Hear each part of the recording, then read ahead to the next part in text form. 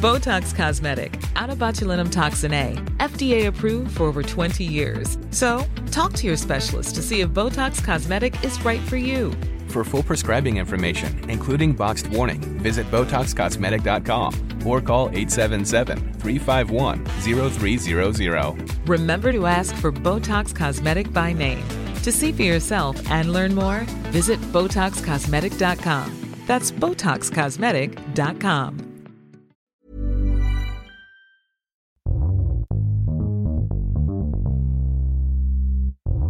Det här är podden Vad skrattar du åt? Det är en humorpodd där vi diskuterar humor med komiker och andra humorintresserade. Jag heter Erik Broström. Och jag heter My Gudmundsdotter. Och jag kan tala om att det här är faktiskt det sista avsnittet för säsong 1.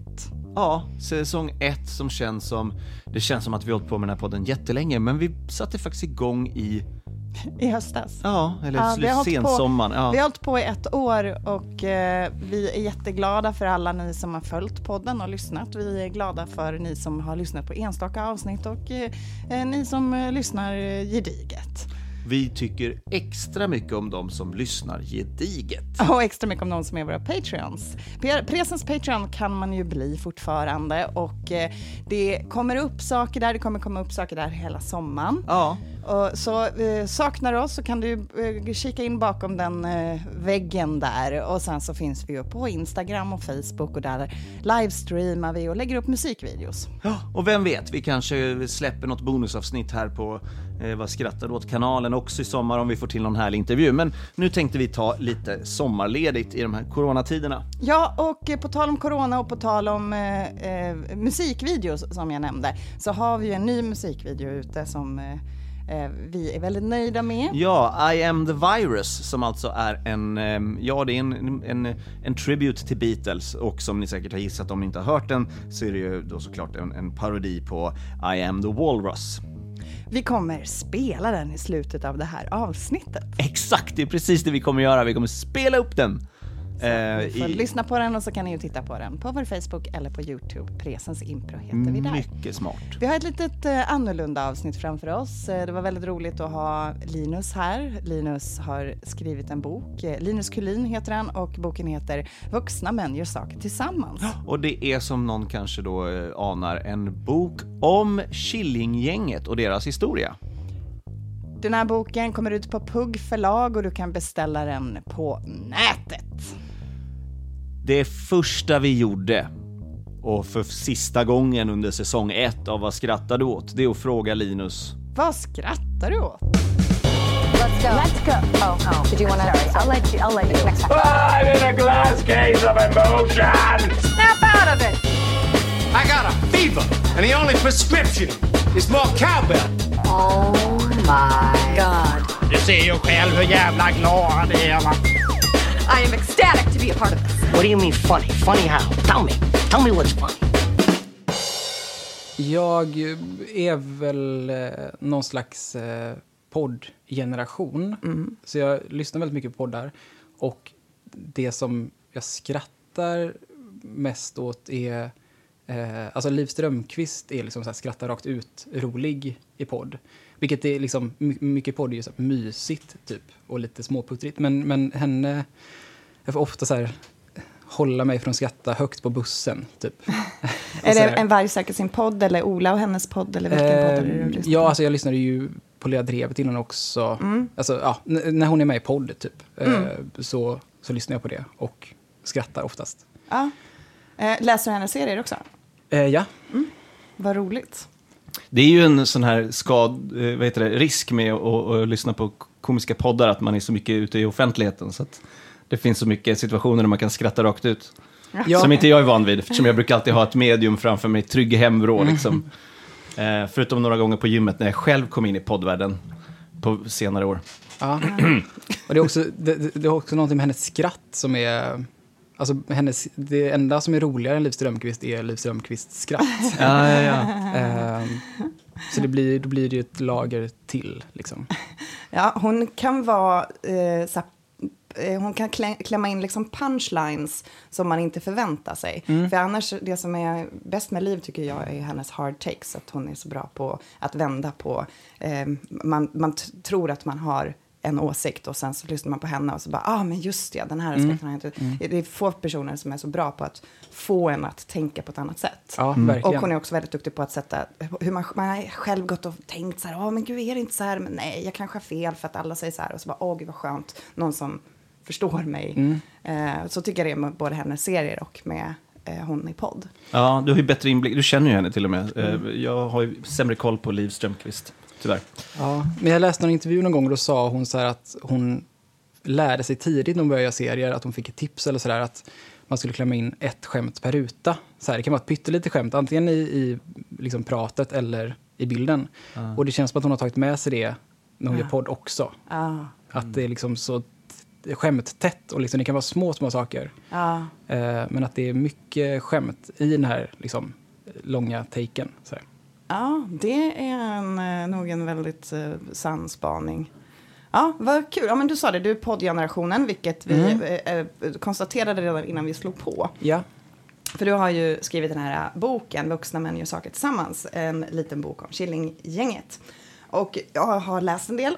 Och man kan verkligen konstatera att du har hämtat väldigt mycket av informationen från lyssningar.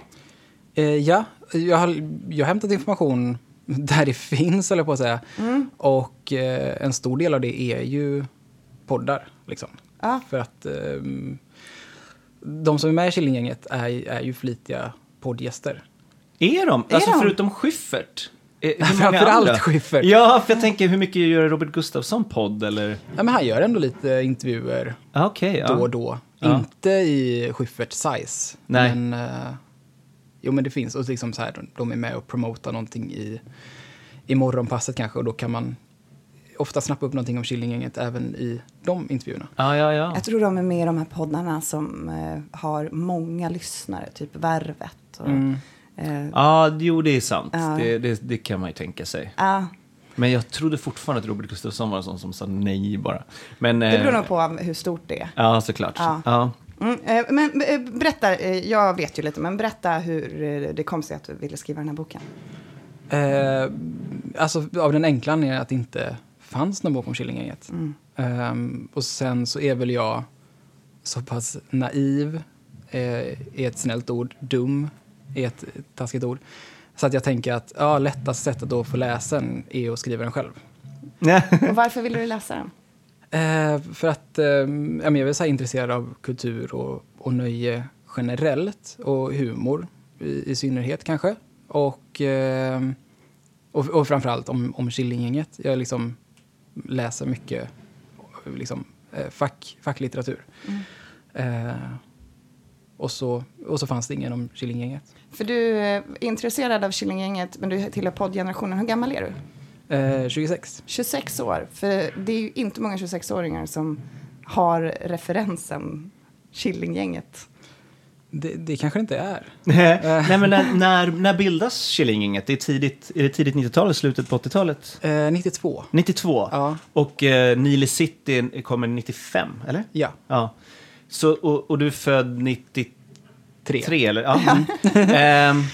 Så de bildas innan du föds. Så för det här brukar jag alltid fråga, för att så här växte jag upp. Jag lärde mig humor via föräldrarna till stor del. Att så här, jag tittade, Monty Python, min introduktion till Monty Python var via familjen, via pappa liksom. Hur upptäckte du Killinggänget? Fanns det med i familjeuppväxten eller var det? Ja, men lite likadant. Mitt allra första minne är att jag fick eller på något sätt så kom jag över en VHS-kassett som hette 40 års humor i public service. Ja! Som väl just det, var exakt vad det hette. Och där var det ju liksom, alltså, sketcher med allt möjligt som hade sänts i public service. Och hur gammal var du då? Alltså, kanske 6-7 år. Ja, när man fortfarande hade VHS. Ja, precis.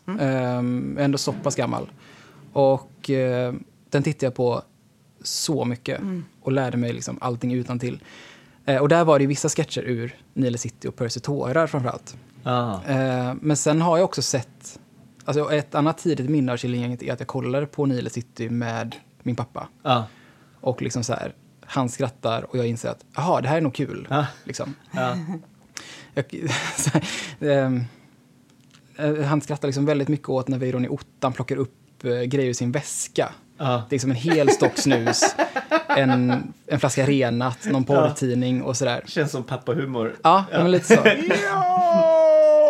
God morgon. Nili sitter 105,6. Weiron i ottan. Vem är det jag tjötar med?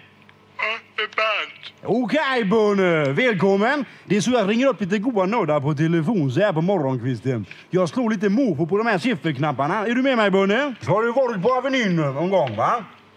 Nej, jag har inte varit i Göteborg på flera år. Stopp, vänta lite här nu. Nu ska vi sitta. Nu tar vi det lugnt här så det blir ett lille. Vad sa du här? Inte varit i Göteborg. Ja, så du kom över den här VHS-kassetten och förstod att det här tycker pappa är kul och då väcktes intresset till Killinggänget. Och hur fortsatte det sen? Eller, förlåt. Jag tyckte nog att allt på den VHSen var kul, eller allting som jag förstod. Liksom. Var det den Susanne Reuter var på också? Och, ja, alltså det var ju... Det är jättemånga intervjuer och det är typ inte Gubben i lådan, inte den med som ett klipp eller typ Viking eller någonting. Alltså det är hela vägen tillbaka till... Ja, det är hela min barndom. Ja, men hela vägen tillbaka dit liksom och sen upp till... När kom den? År 2000 kanske någonting? Ja, men typ så. Ja. Alltså just den versionen jag hade så var det inga intervjuwer. Men jag har förstått sen att det gick som en tv-serie. Ja. Och då var det intervjuer med. Men de har inte jag sett. Ja, okej. Men alltså jag gillade ju allting på den som jag förstod vad det roliga var. Eller där någon såg rolig ut. Så men sen är det väl när jag har blivit äldre och liksom i lite vuxna roller för att jag tycker för Killinggänget som jag går tillbaka och så här, ja just det, jag gillar ju det redan då liksom. Och så vissa saker, jaha, det här är också Killinggänget gjort. Och sådär, alltså man lägger ett pussel liksom, vad är Killinggänget? För då kanske man såg Torsby och Tallinn, men jag kanske inte förstod att det var exakt samma gäng som gjorde Nile City när jag var så ung. Utan bara att, ja men här var också Robert Gustafsson och Johan Rheborg med. Liksom. Ja, vi pratade om det här om dagen. Att när man har så här, filmreferenser eller serier annat som man har sett när man var barn. Och sen ser man det när man är vuxen eller när man har blivit lite äldre och bara... Nej men oj, där är den skådespelaren. Jag hade inte kopplat att det var Jim Carrey som spelade pappan i den här serien. Att det blir man ser det på ett helt annat sätt. Man ser det. Ja, okej. Så att du tänkte, det finns ingen bok om Killinggänget. Jag skriver den. Ja, så fungerar jag. Har du skrivit fler böcker? Ja. Ja, du är författare. Nej, alltså jag har inte skrivit så många böcker som getts ut. Men jag har skrivit fler böcker. Så att du kan läsa dem? Så att jag kan läsa dem, exakt. Det är väldigt roligt. Vad har du mer skrivit? Jag har skrivit, den enda boken som har getts ut är en biografi om Freddy Wadling. Vet ni om det? Hans första band. Jaha. Är det en biografi om. Och sen har jag skrivit några pubertala romaner. Och en bok om barnprogram från jag växte upp. 90 och 00-talet. Och vilka har de kommit ut på förlag eller har du tryckt dem själv? Eller? Nej, den här Freddy Wadling, eller Cortex heter det här punkbandet hon hade. Den har jag gett ut liksom, själv men genom ett liksom, hybridförlag som det kallas. Ja, just det. Så den går att köpa och sådär. De andra ligger fortfarande liksom, i en pappershög hemma. Och det här är Puggförlag? Ja. Det är lokalförankrat för oss. Ligger här i Aspudden. Ja, precis. Det finns ett lokal här. De har en liten kontor här i Kransen också. Ja. Och det här är en jättefin bok. Den är hård pärm och inbunden och grejer. Så att det måste, och grejer, så det måste vara bra. Ja, men, hur mycket böcker vi läser. Ja, men jag som ändå varit gift med en förläggare vet att det här är ju en fin bok. Det här är the shit. Ja, hur känns det? Lite overkligt. Är det ju. Det är som att det är första gången som jag ser någonting jag har knåpat ihop sådär. Men den blev jättefin. Den är fin att titta på. Skrev du den och skickade den till Pugg eller var det de som, eller pitchade du den och sen skrev den? Hur funkar det? Hur blev processen? Ja, eftersom att jag jobbar så som jag jobbar då, så skrev jag ju hela boken och sen kontaktade förlag. Ja. Då var det de som svarade. Ja.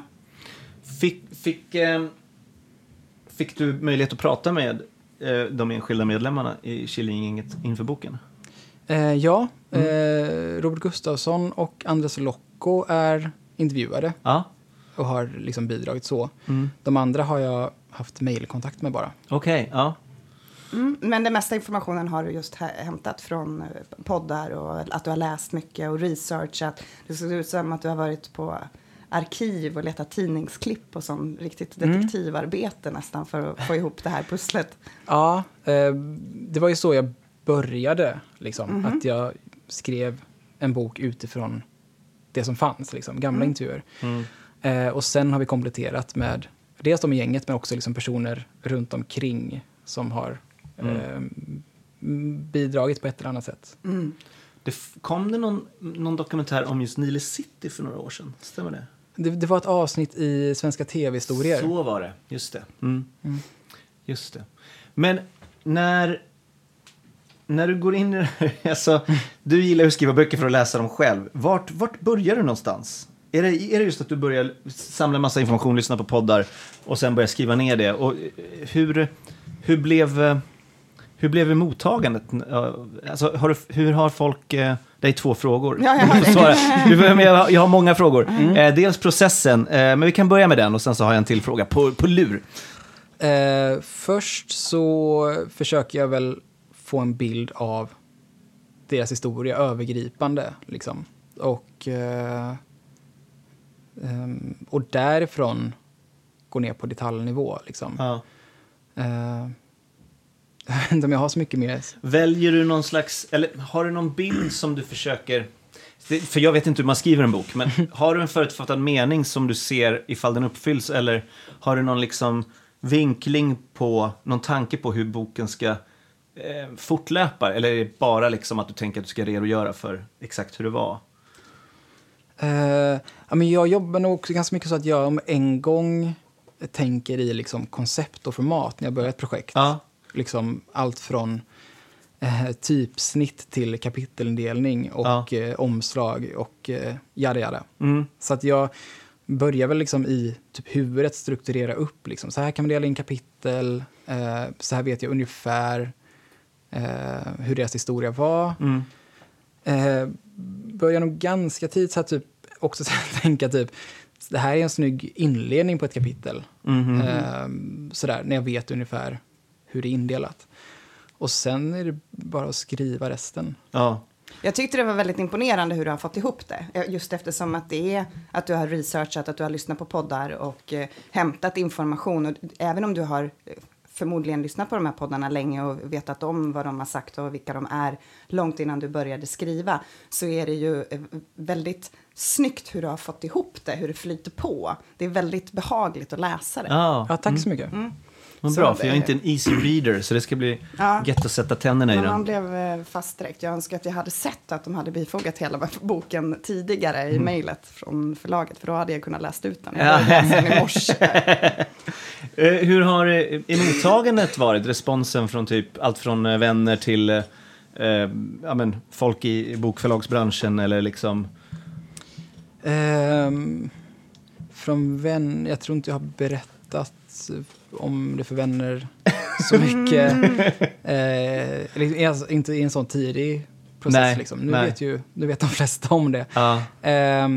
Förlag, det var ett förlag som var positiva. Ja. Det, så kan man väl säga. Ja, okay. Och det är release idag.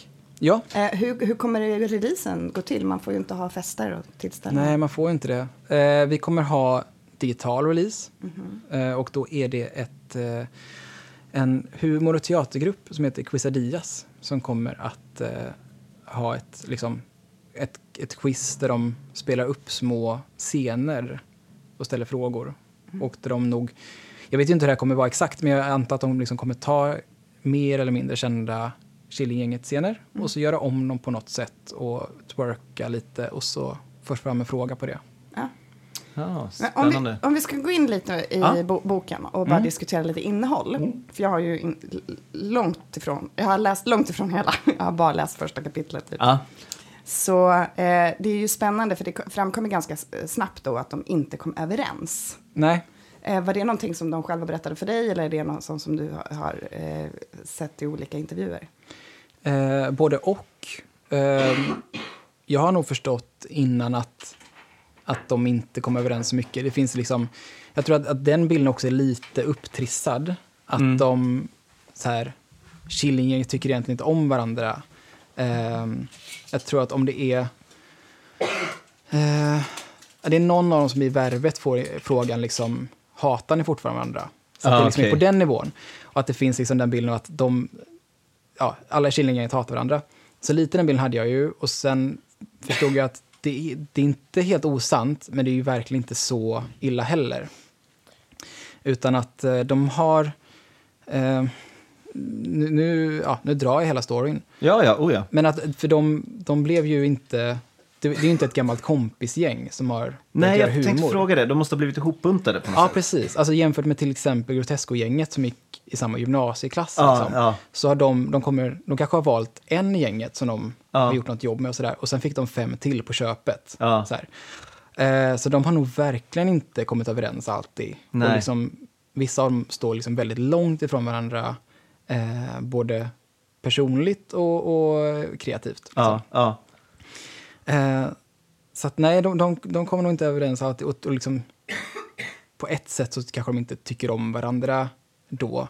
Men samtidigt så alltså det är klart att om man jobbar så tätt i så lång tid och är med om så mycket både kul och jobbigt och liksom tragiskt och fantastiskt. Så är det klart att man kommer varandra väldigt nära. Och det finns ju verkligen en kärlek i grunden också. Ja, det måste ju vara någonting som gör att man gör 3 serier och 4-5 filmer minst tillsammans liksom. Ja, och ett projekt som heter Spermaharen. Alltså det är ju väldigt mycket de har gjort tillsammans. Ja, de har ju ändå fortsatt jobba ihop och det säger ju ganska mycket liksom, tycker jag ändå. Och framförallt så har de ju inte splittrats. Nej. Och det tycker jag säger mest av allt, att de vill ändå ha kvar sitt gäng på något sätt. Är de fortfarande ett gäng? Alltså rent officiellt så har de liksom inte, men för de har inte gjort någonting tillsammans på väldigt, väldigt länge. Nej, precis. De har inte gjort någonting tillsammans på 10 år. Nej. Sen de gjorde en Dramatenpjäs säsongen 2009 och 2010. Just det. Vad hette den? Drömmen om Herren. Just det. Så att nej, de är inte aktiva på något sätt. Men nej, officiellt så har de inte splittrat heller. Nej. Utan de är fortfarande ett gäng. Ja. Hur gick det till när de blev ihopbuntade? Alltså back in the day, 92.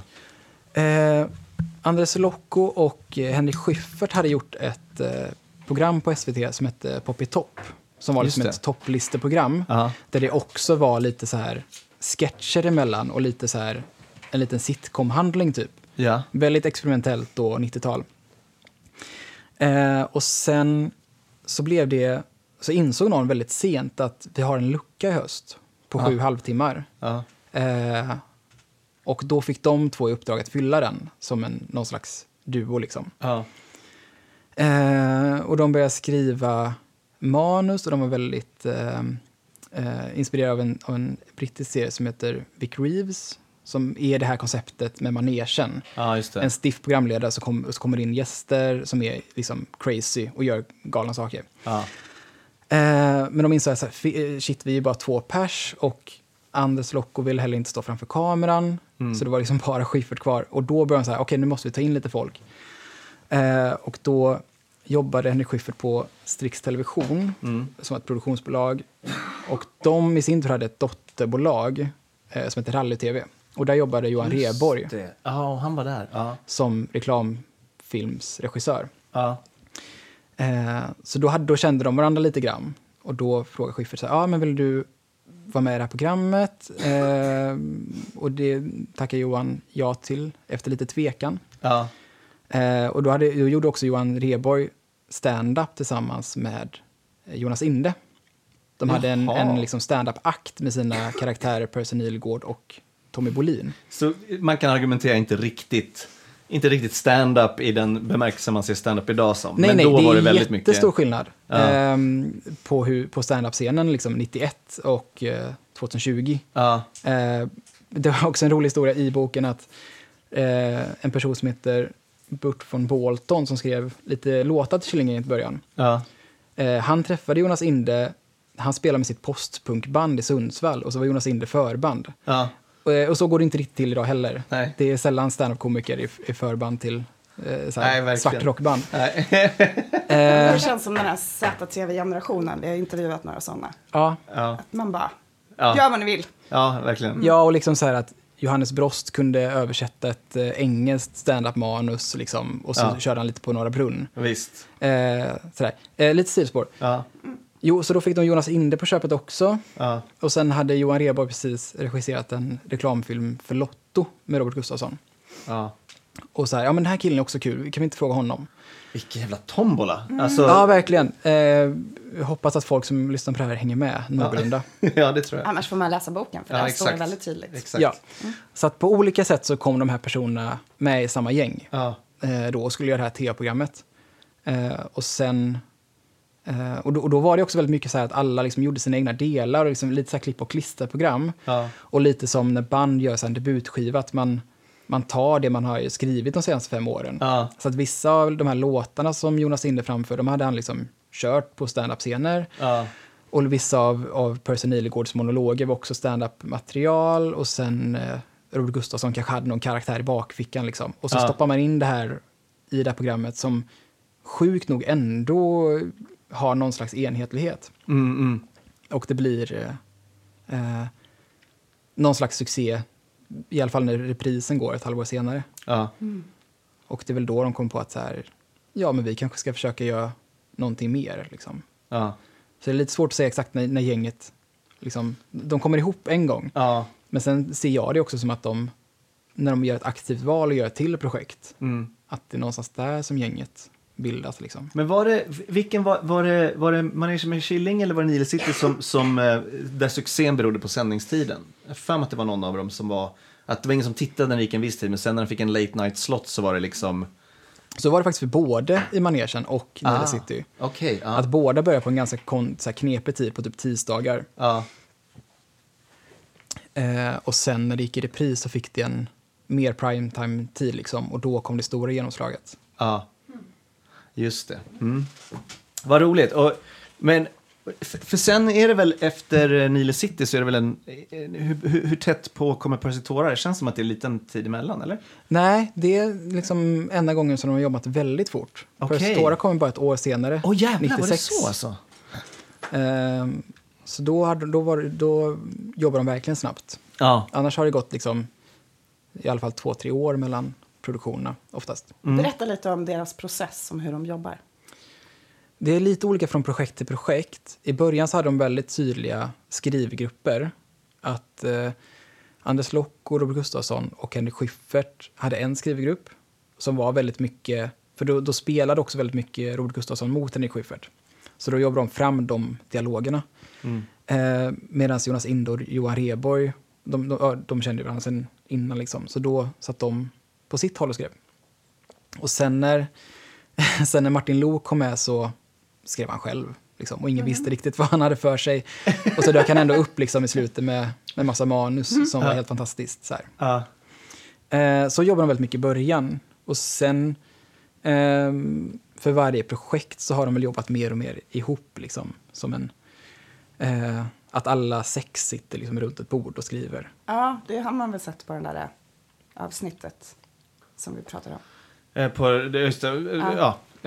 Om Nile City. Ja. Jag tror det var där också jag hörde någonting om att de i början var så här, vem ska köpa det här? Vem kan tycka att det här är bra? Det är bara vi som sitter och lajar.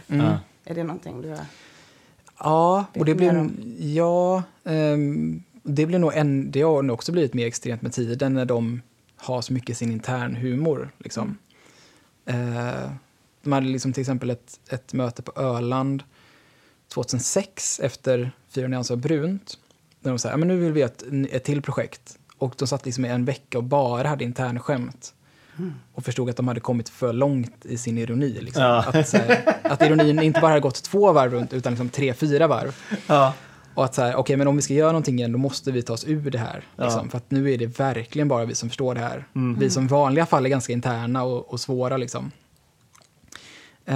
Så att i perioden har det nog verkligen varit så. Fascinerande ändå att en grupp som jobbar så bra ihop inte drar jämnt alla gånger. Ja. Vi förespråkar ju metoden att man ska kunna samarbeta. Att man alla, alltså, jag vet inte hur mycket du har hört om vad vi har pratat om, men att impro handlar om att acceptera varandras idéer och bara vara liksom, höj varandra, lyft varandra, vara positiv, lyssna och vara med. Men det känns som att de hade en helt annan Ja, men nog metod. inte riktigt på det flummiga sättet som det kan låta, utan man tar en idé och så här, behandlar den som comedy gold tillsammans, utan att värdera den, eller släppa sina värderingar och bara se vad som är möjligheterna snarare än vad som inte är möjligheterna liksom. Och det känns ju som att det här var väldigt starka viljor som skulle samarbeta. Ja, nej, men alltså verkligen som du säger att det är tvärtom. Att liksom, om impro är att liksom, handlar om att alltid säga ja, så var ju de precis tvärtom. Att de sa liksom, men de är ju så pass olika, liksom, både som personer och liksom, i deras konstnärliga uttryck. Ja. Så att det var liksom, ofta som de verkligen sa, nej, men det här tycker inte jag är kul, det här tycker inte jag är bra. Liksom sådär. Det kanske de också sa på väldigt hårda sätt. Ja. Men sen när det väl dök upp någon idé som alla faktiskt tyckte var, men det här kan vi inte säga är dåligt liksom. Då fick det stanna kvar. Ja.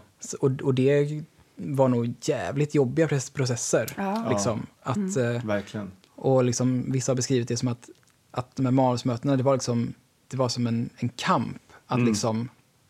Att det var så mycket tävlingsinriktat. Att så här, jag ska skriva det roligaste manuset som de inte kan motstå. Så det var nog inte liksom mysigt att gå till jobbet alltid. Utan det var nog alltså väldigt hård press. Liksom. Och mycket av ett jobb. Men för det är väl också så att utan att på något sätt döma det som rätt eller fel, men alltså, själva pengarna och påtryckningarna måste väl ha gjort att de har hållit ihop också. Att så här, nu är det en sånt sug efter det vi gör. Och inte att det kanske behöver pengar, men just att så här, jo men ni måste göra någonting mer, Att även om man inte trivs ihop så är det så här, okej, vi gör någonting mer då. För att vi har en golden opportunity här, vi kan inte bara släppa det. Pengar har nog inte varit. Nej. Jag tror att alla har gått back på att släppa sina vanliga jobb och göra Killinggänget. Ja, okej. Robert Gustafsson han hade ju gjort Björnes magasin, men annars, de andra var ju, någon är väl advokat? Eller? Nej, både Johan Rheborg och Martin Lok är utbildade jurister. Men de har aldrig jobbat med det. Nej, okay. Men liksom, de hade ju, alltså, så här, Andres Lokko hade ju sina tidningar som han skrev för. Och Johan Rheborg var liksom hela tiden, jobbade heltid som reklamfilmsregissör. Liksom. Och någon annan jobbade på någon så här fars som spelades någonstans. Liksom. Så de har nog alltid liksom gått minus ekonomiskt av att jobba med Killinggänget. Men det är klart att liksom press, alltså, för de har ju liksom ändå alltid blivit, alltså de har nästan alltid blivit hyllade. De har liksom ingen så kritikerflopp riktigt, förutom precis på slutet. Så vad fick de för kritikerflopp då?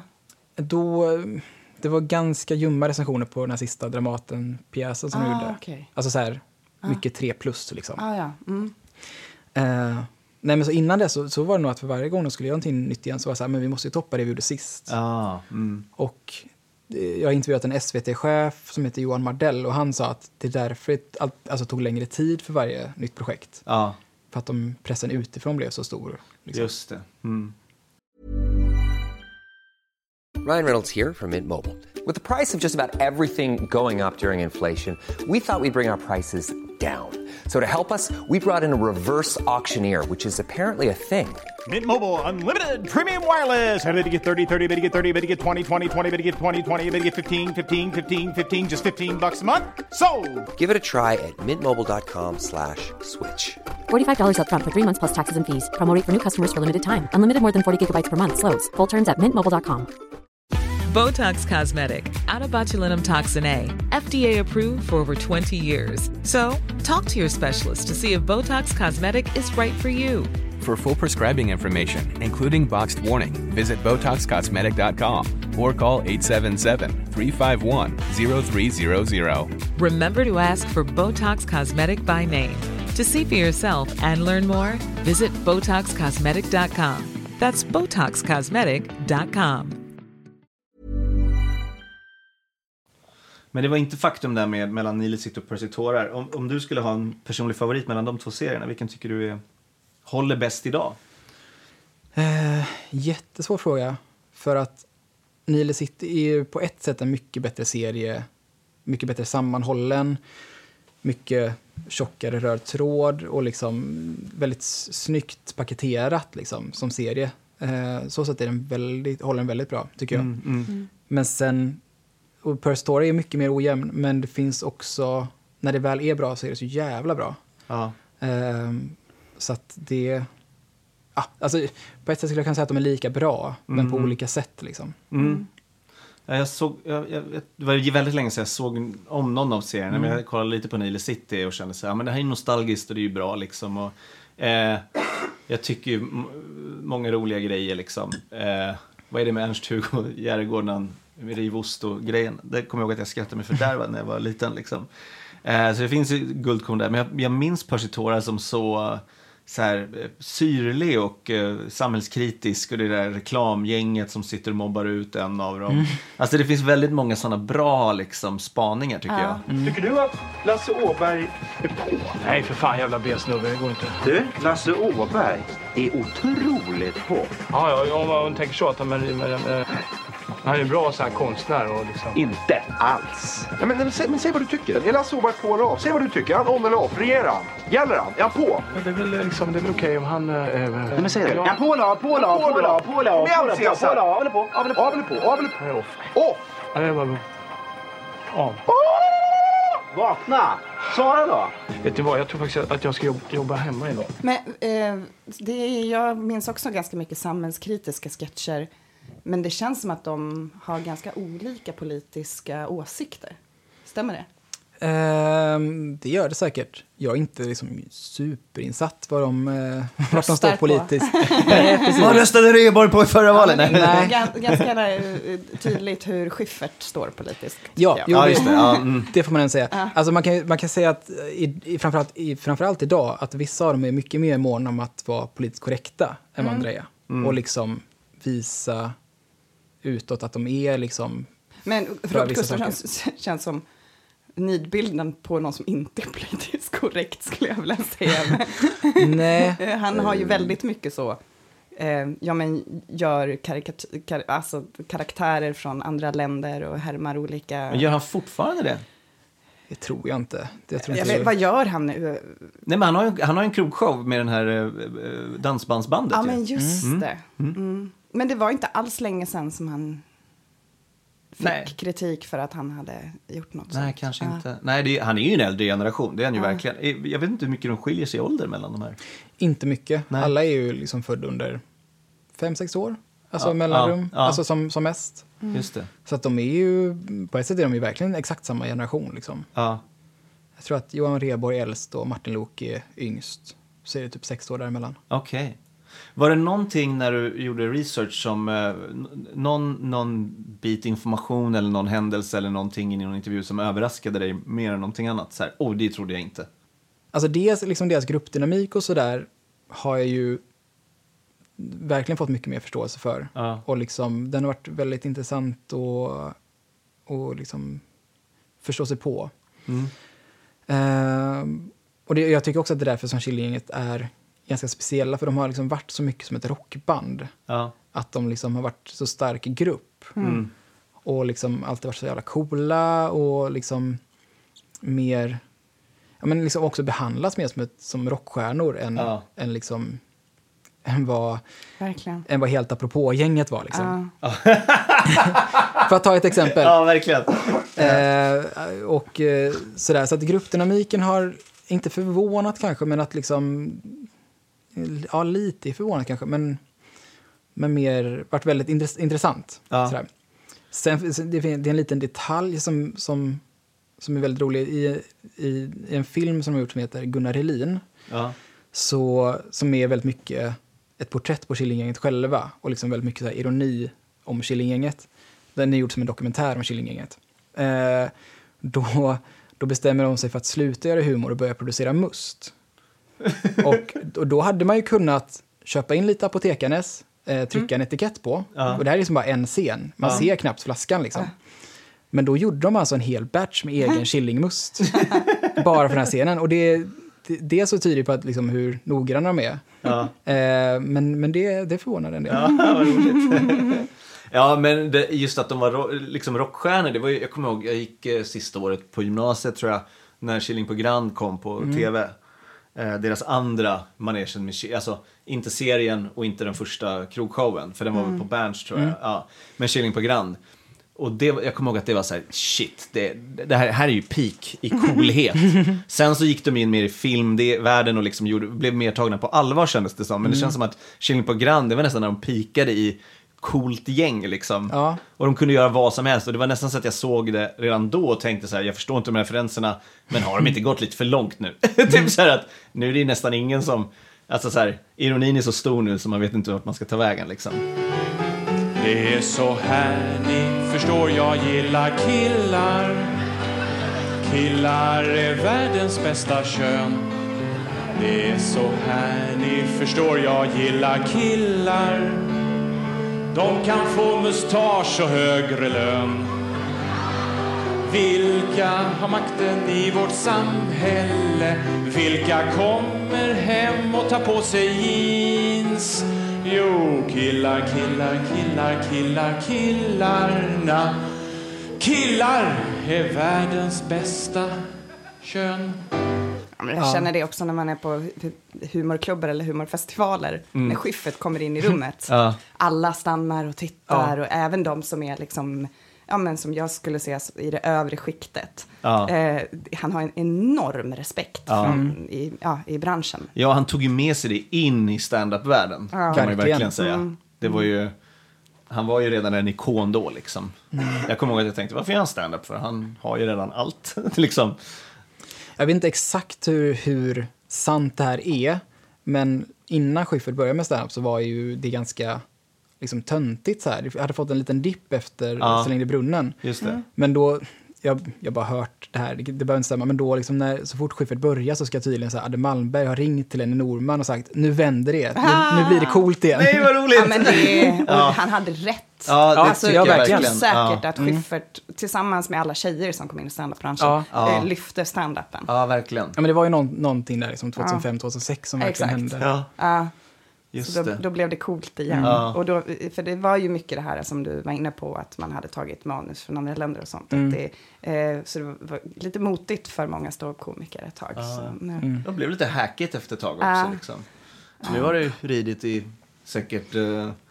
vad är det nu? Ja, men 2006, vad fan är det? 14 år? Ja, men det känns som att det har hållit i sig sen dess. Det är dags för ett paradigmskift och få in impro-comedy istället.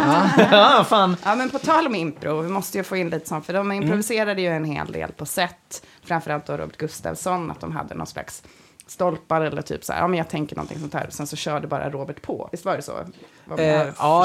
Både ja och nej. Alltså vissa saker var nog mycket mer manusbundet än man tror.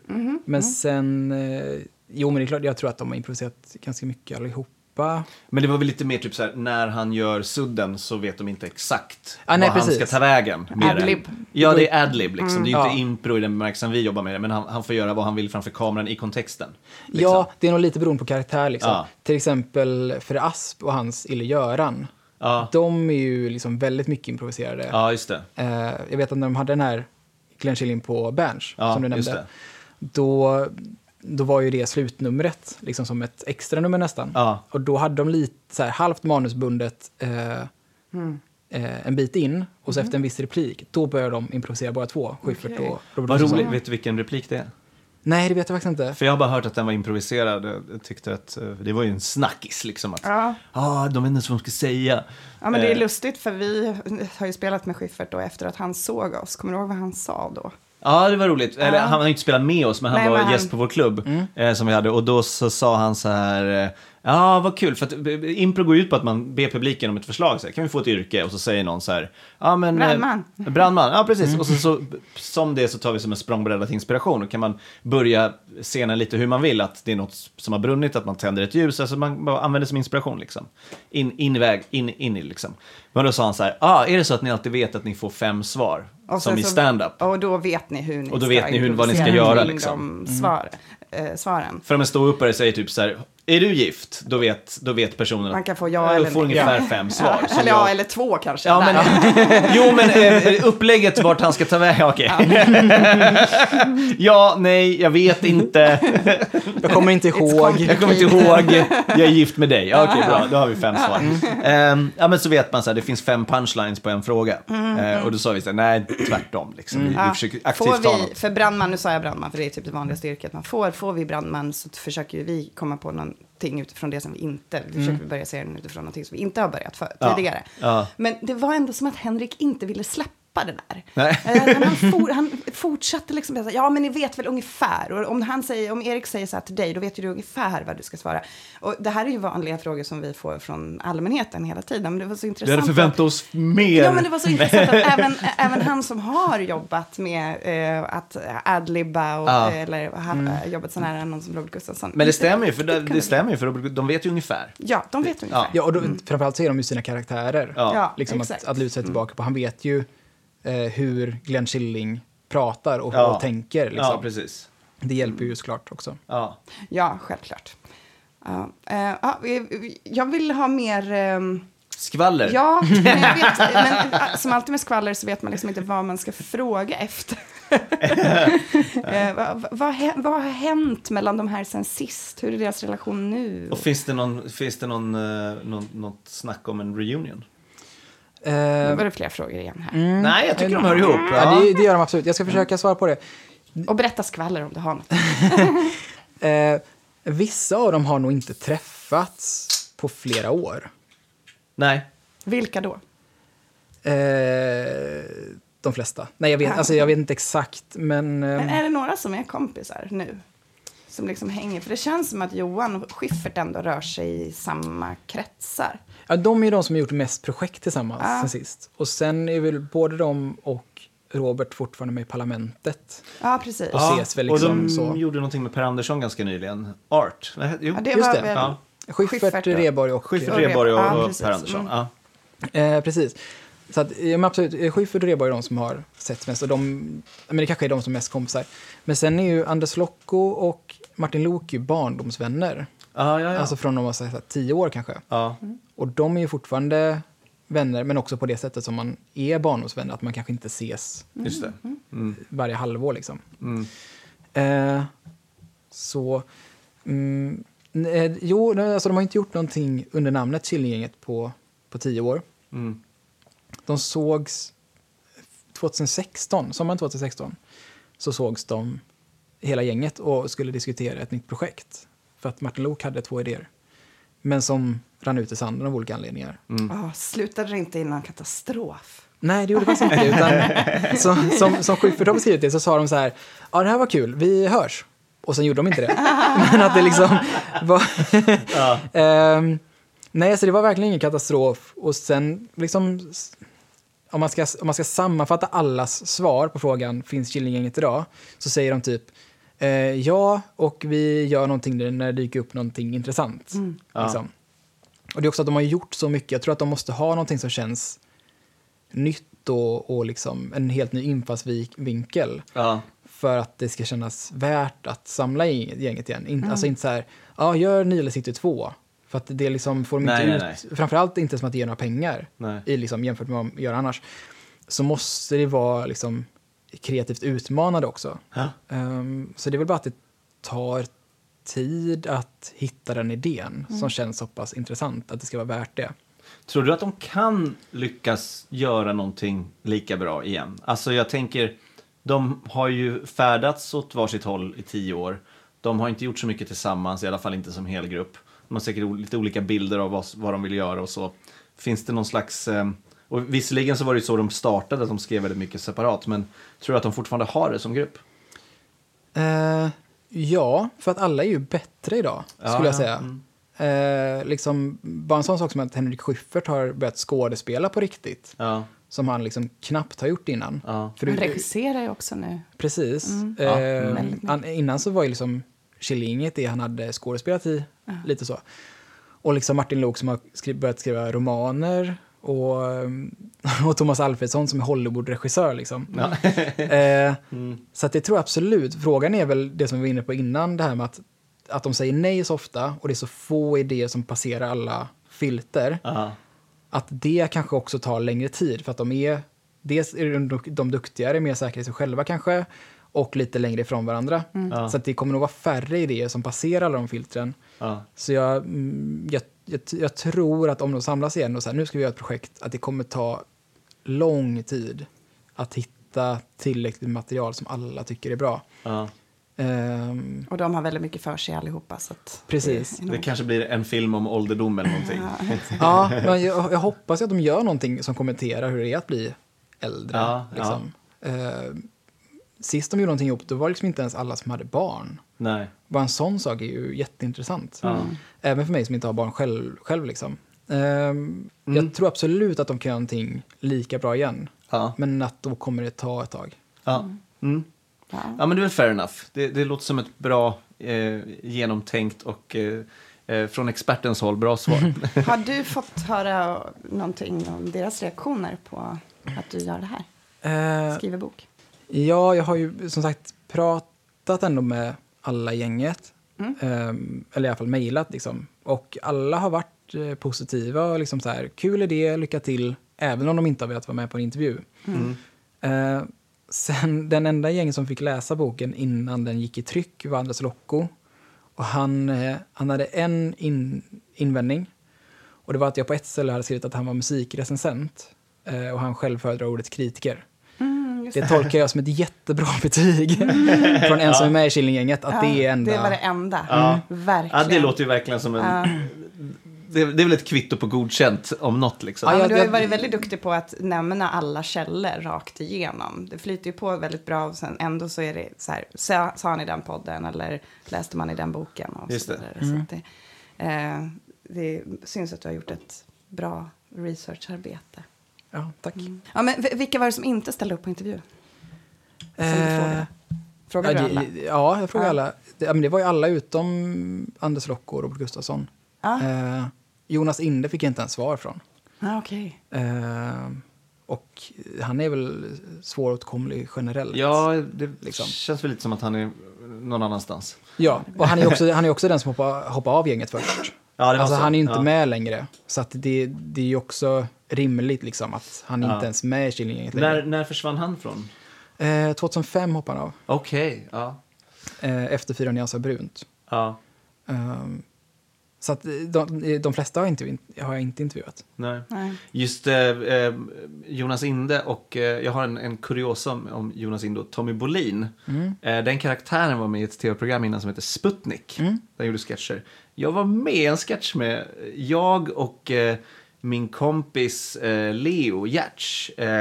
Hans pappa är tv-producent, eller var. Så jag har ett jättestarkt minne om att vi två blev castade i den här sketchen. Så det är jag och Leo som sitter i baksätet, Leos pappa Nikola som kör och Jonas Inde sitter i framsätet. Och jag kommer ihåg, det här är så intressant, jag kommer ihåg att Jonas Inde satt och gjorde sig lustig över triads tändet ljus i bilfärden. Och jag har det så starkt i minnet, för sen i manegen på Berns så drar han upp det som en referens. Jag ska vara med triad, va? Hon säger tändet ljus. Så jag bara, fan, det där har han sagt förr. Och då hela sketchen var att han var kär i en tjej, han plingade på och hon vill inte vara med honom. Nej, just det är mamman som öppnar så här. Tjena, det är Tommy, har du Annika där? Så bara, ja, så hör man så här, jag är inte hemma!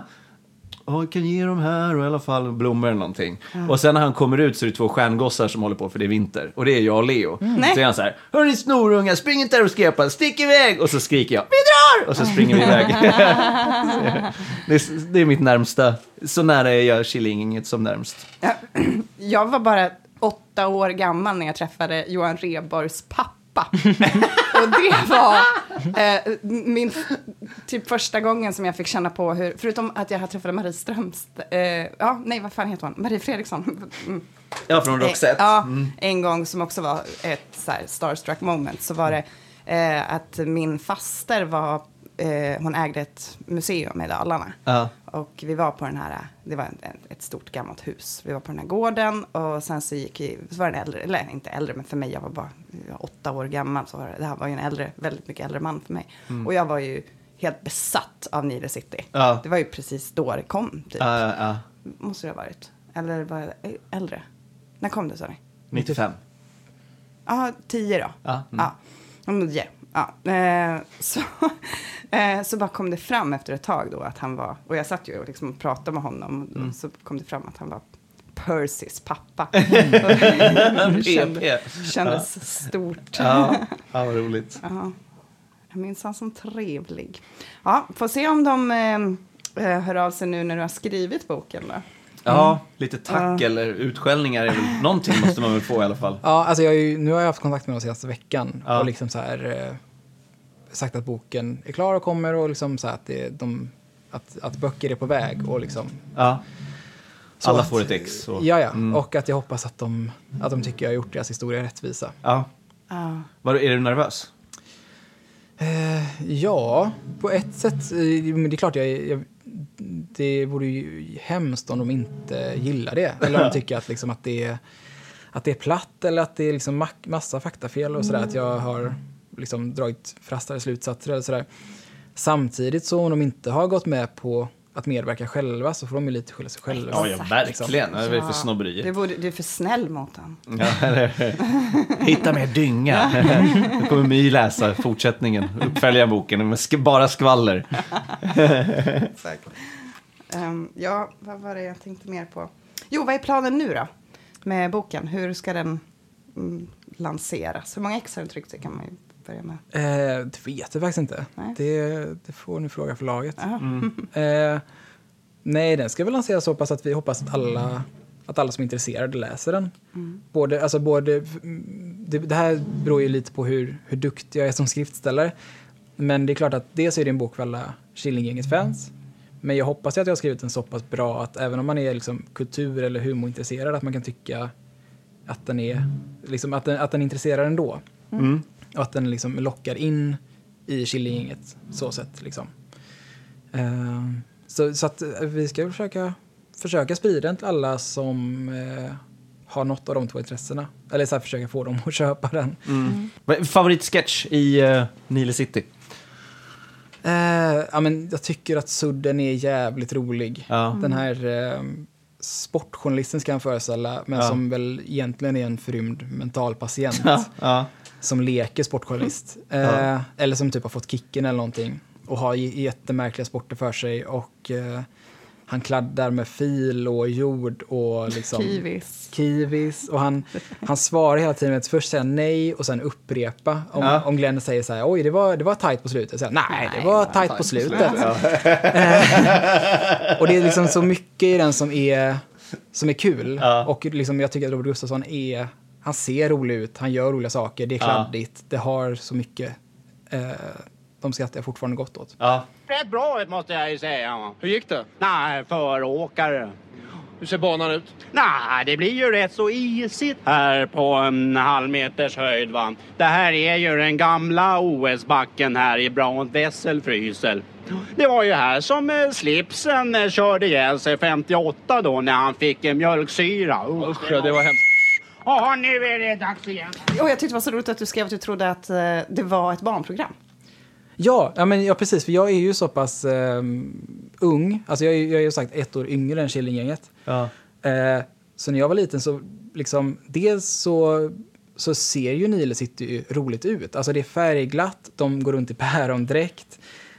De pratar roligt, de snubblar. Alltså det är liksom det ser kul och glatt ut. Och du fick se det när du var ett barn. Precis. Det är det också. Ja, och sen också att de som är med i Killinggänget, de gjorde ju också barnprogram vid sidan om. Alltså, sen såg jag liksom Johan Rheborg, Kenny Starfighter och Robert Gustafsson i Björns magasin. Just det. Och Jonas Inde var med i något barnprogram. Så liksom, Schyffert är med i Bert. Och liksom så att min hjärna liksom slog ihop så här. Ja, men Robert Gustafsson plus pärondräkt, det måste ju vara barnprogram. För jag hade samma, eller inte riktigt, men jag vet att jag inte reflekterade över att det skulle vara vuxenunderhållning när jag var barn. Nej, men jag tror att det är dels som du säger att det är liksom hur det ser ut att vara och referenserna runt om. Men jag tror också just att man fick se det när man var liten. Jag växte upp med Magnus och Brasses Varning för barn-LP. Och lyssnade på den och jag var helt övertygad om att det var en barnskiva. Det har barn i titeln. Jag lyssnade på det. De håller på och kladdar med så här, det är ett jättekladdigt matbord och de sitter och skjuter banan med slangbällar på varandra på framsidan. Det är fucking kids. Men sen när man lyssnar på innehållet, man bara, det här är inte till för barn alls. Men hade jag liksom sett Percy Tora först, då hade jag kanske inte gjort den kopplingen. Nej, jag har inte riktigt samma estetik som Nile City. Nej, det är sant. Även om på Tallingen, 4 nyanser av brunt. Ja, precis. Då hade jag nog verkligen inte gjort en koppling. Liksom. Tusen tack för att du kom hit och pratade. Tack själva för att ni tog er tid. Och tack för boken. Nu har jag något att läsa. Jätteroligt. Tack snälla du.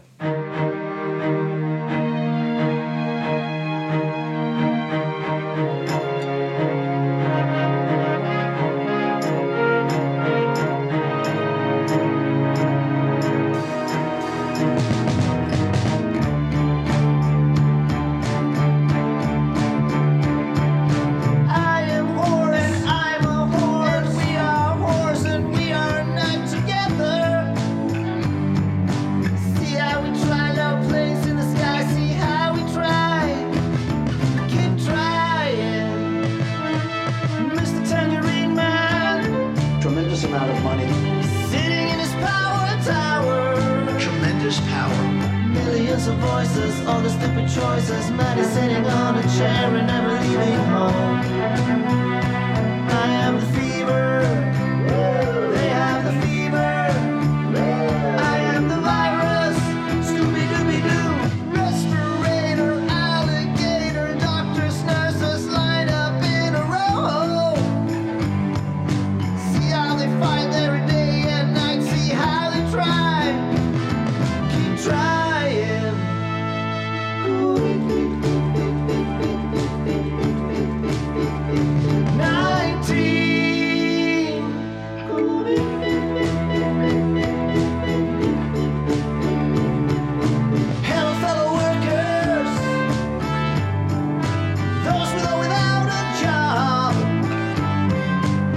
A commuter, Sue has a computer, motherfucker penguins listen to the rising sun.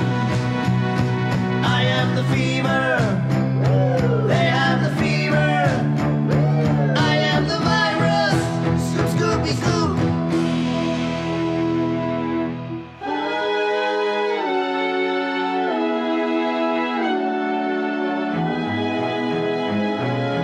Sitting in a small apartment waiting for the sign. If the sign don't come, you have to stay at home and sit alone. Good dog. I have the fever. They have the fever. I am the virus. Scooby-Dooby-Doo. Washing limbs, all hands and fingers. No one else will wash your hands for you. Wash your hands. New direction, disinfection, drink it up while smiling. Salt pepperoni, never ever get to shine. Social isolation, virus coronation, stealing all the whiskey from your majesty. I am the fever, they have the fever. I am the virus, Scooby-Dooby, Scooby-Dooby-Doo. Scooby-Dooby-Dooby, Scooby-Dooby-Dooby-Doo. Scoop, scoop, scoop.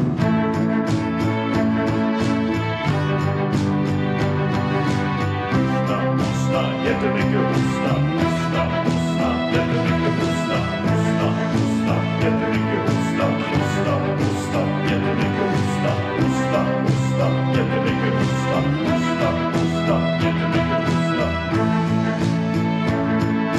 He comes from China. God! It's not racist at all, no. Not at all. I execute judgment on you, COVID-19! You need to have a social distance between people, so 1.5-2 meters between people sitting down. And I demand a vaccination to come immediately!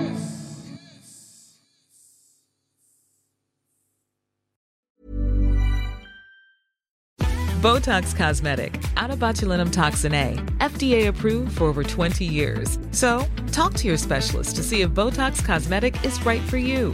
For full prescribing information, including boxed warning, visit BotoxCosmetic.com or call 877-351-0300. Remember to ask for Botox Cosmetic by name. To see for yourself and learn more, visit BotoxCosmetic.com. That's BotoxCosmetic.com.